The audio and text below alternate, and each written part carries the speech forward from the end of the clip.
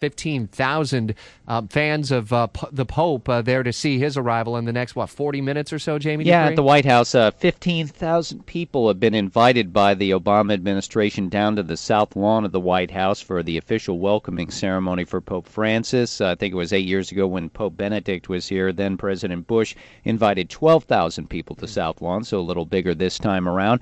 It's all part of the several days of festivities surrounding the Pope's visit. He'll also do a little mini papal parade out around the Ellipse and over by the mall in between the White House and the Washington Monument today.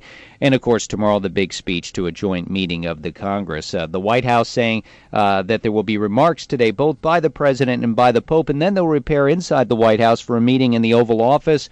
No agenda that's been set. It'll be interesting to see what subjects the Pope pursues now that he's here in the U.S. There was a subject that Hillary Clinton talked about yesterday, and it was just fascinating timing with all the attention on the arrival of the Pope yesterday. Yeah, literally to the second that the Pope touched the ground in the U.S., that's when Hillary Clinton announced at an event in Des Moines, Iowa, her stance on the Keystone XL oil pipeline, which I don't understand why you would want to bury it on that day, since it really wasn't a shock to people that she decided to announce that she's against construction of the Keystone XL oil pipeline, which begs the question, Rich, why did it take so long for her to get to this? I mean, she studiously avoided taking any position on the pipeline for months and months and months, leading some to wonder, would she come out in favor of it? No, she's going to stick with most Democrats, as the Obama administration has delayed construction of that pipeline for a number of years. So do the Republican challengers, especially some of the feistier ones directly on her, like Carly Fiorina, do they target the Keystone, or is it just more anything with Hillary that they can target? I think anything. Look, that's just one. That's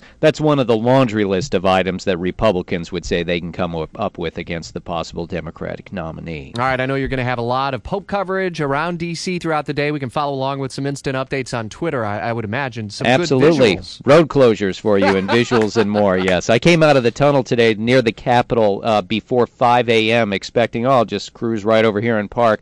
They're already blocking roads nowhere near where the Pope is going to be with giant dump trucks and more. We'll see you, Rich. Hang in there, man. 8:26.